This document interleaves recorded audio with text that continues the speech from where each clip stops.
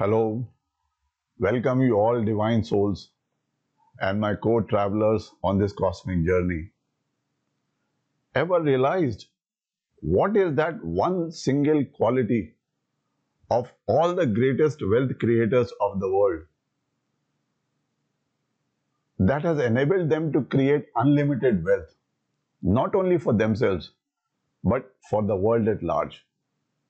It is not education for sure, as you all know. It is this one secret knowledge from our ancient scriptures, specifically Sankhya Yoga, which, if you can start practicing, your life would get on a fast track autopilot to abundance in all areas of your life.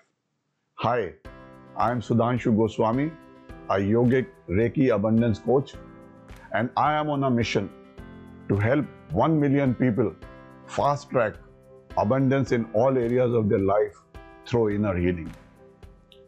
Before I start on this topic of Sankhya Yoga, pinpointed by Maharishi Patanjali in his Ashtanga Yoga Sutras, kindly allow me to pay my obeisance to my Guru of Ashtanga Yoga, Reverend Shri Kanhaiya Lal Sharma Ji, who is an accomplished yogi in true sense.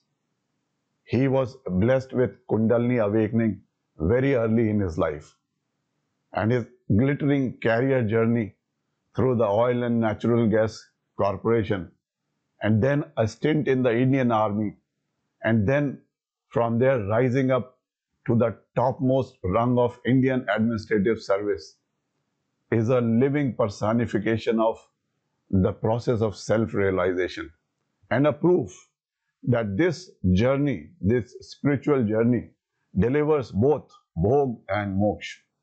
Om Shri Guruve Namaha. Now, my intention is not to overwhelm you with knowledge of Ashtanga Yoga, but my intent is to help you, brothers and sisters, who are co-travelers on this cosmic journey, to practically implement the knowledge of the scriptures and allow your lives to become more meaningful as well as abundant. Let us examine this shloka from Maharishi Patanjali's Ashtanga Yoga.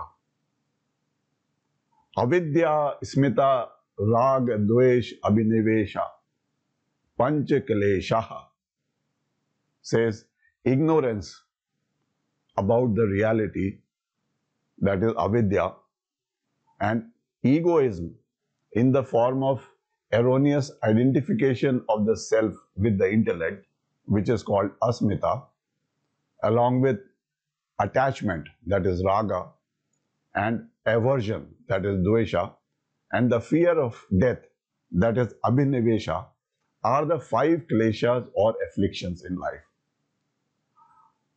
But if we can understand the deeper meaning of just one term, avidya, mentioned in the shloka above, and how it is affecting our karma and the direction of our lives, we would be able to get the key to transform our lives. So just keep listening till the end. The Sanskrit word vidya means true knowledge and a deep inner knowing and higher wisdom. But the prefix a essentially means not. So in this sense, we can understand that the word avidya refers to lack of knowledge or misunderstanding. Within the Yoga Sutras, avidya is often translated as misconception or lack of spiritual knowledge or spiritual ignorance. And it is this first klesha that is the root cause of other kleshas.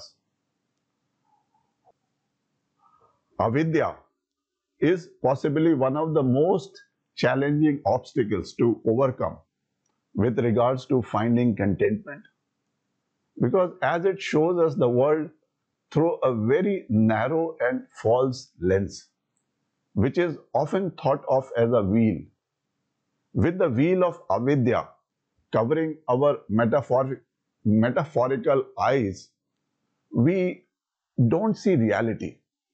Rather, we see what we think as a reality.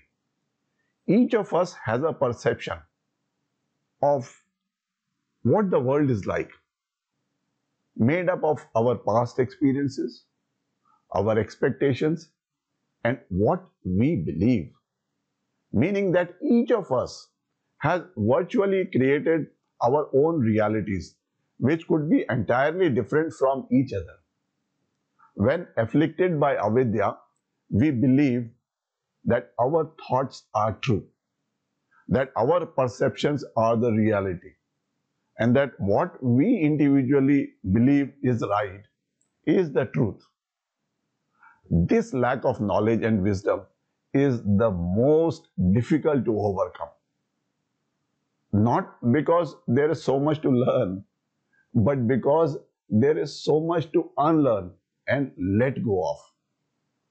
Avidya gives birth to all other kleshas, which cause fear, pain, and sorrow, simply because we tend to believe our own perceptions and thought patterns rather than remove the wheel and see life for what it really is.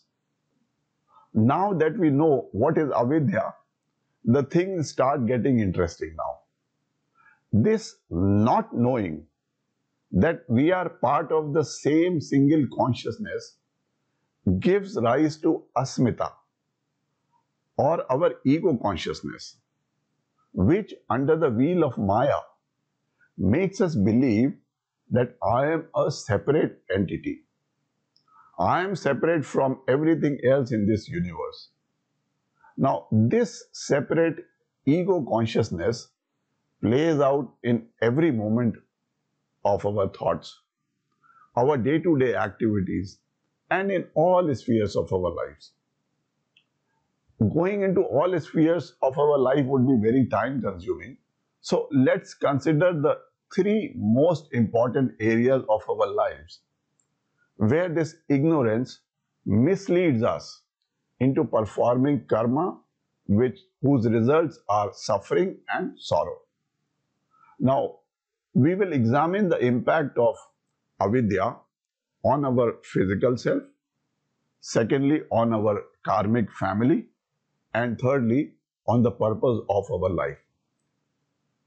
So let us first examine the aspect of this ignorance on ourselves. Since avidya or ego consciousness makes us believe that I am a separate entity, it breeds the notion that I am the body with a sense of ownership. Everything is I, me, mine. You have often heard the logic given out by many of us. It's my life, I can do anything with it. Or it's my body, I can do anything with it.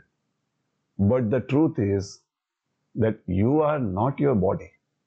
This body is yours. This body is a vehicle given to you to experience this life. You have borrowed this body to fulfill a purpose in life. So if you are not taking care of this precious gift given to you by divinity, the results of our karma are bound to be pain and sorrow. Do you recall the most common traditional blessings being given by our elders whenever you greet them and bow before them? In Hindi, the blessings always relate to Jeete Raho, Ayushman Bhava, which means to live long. And how can one live long and disease-free if one is not caring about this physical body gifted to us by divinity? Taking care of our physical body has two main dimensions. Number one, are you maintaining it regularly? Are you doing physical exercises or walking or yoga and pranayam to release the toxins accumulated in physical and energetic bodies? Are you giving your body proper sleep and relaxation? Secondly, What is the quality of fuel you are filling in? The quality of food that you are putting in? Not caring and nurturing our body temple, which is a gift of divinity to us, is one of the most deadly karmic blunders we may be doing, and the fruits of which are definitely going to be painful and miserable. So let's make a firm resolution today to start taking care of our bodies from now on as the most precious gift from divinity.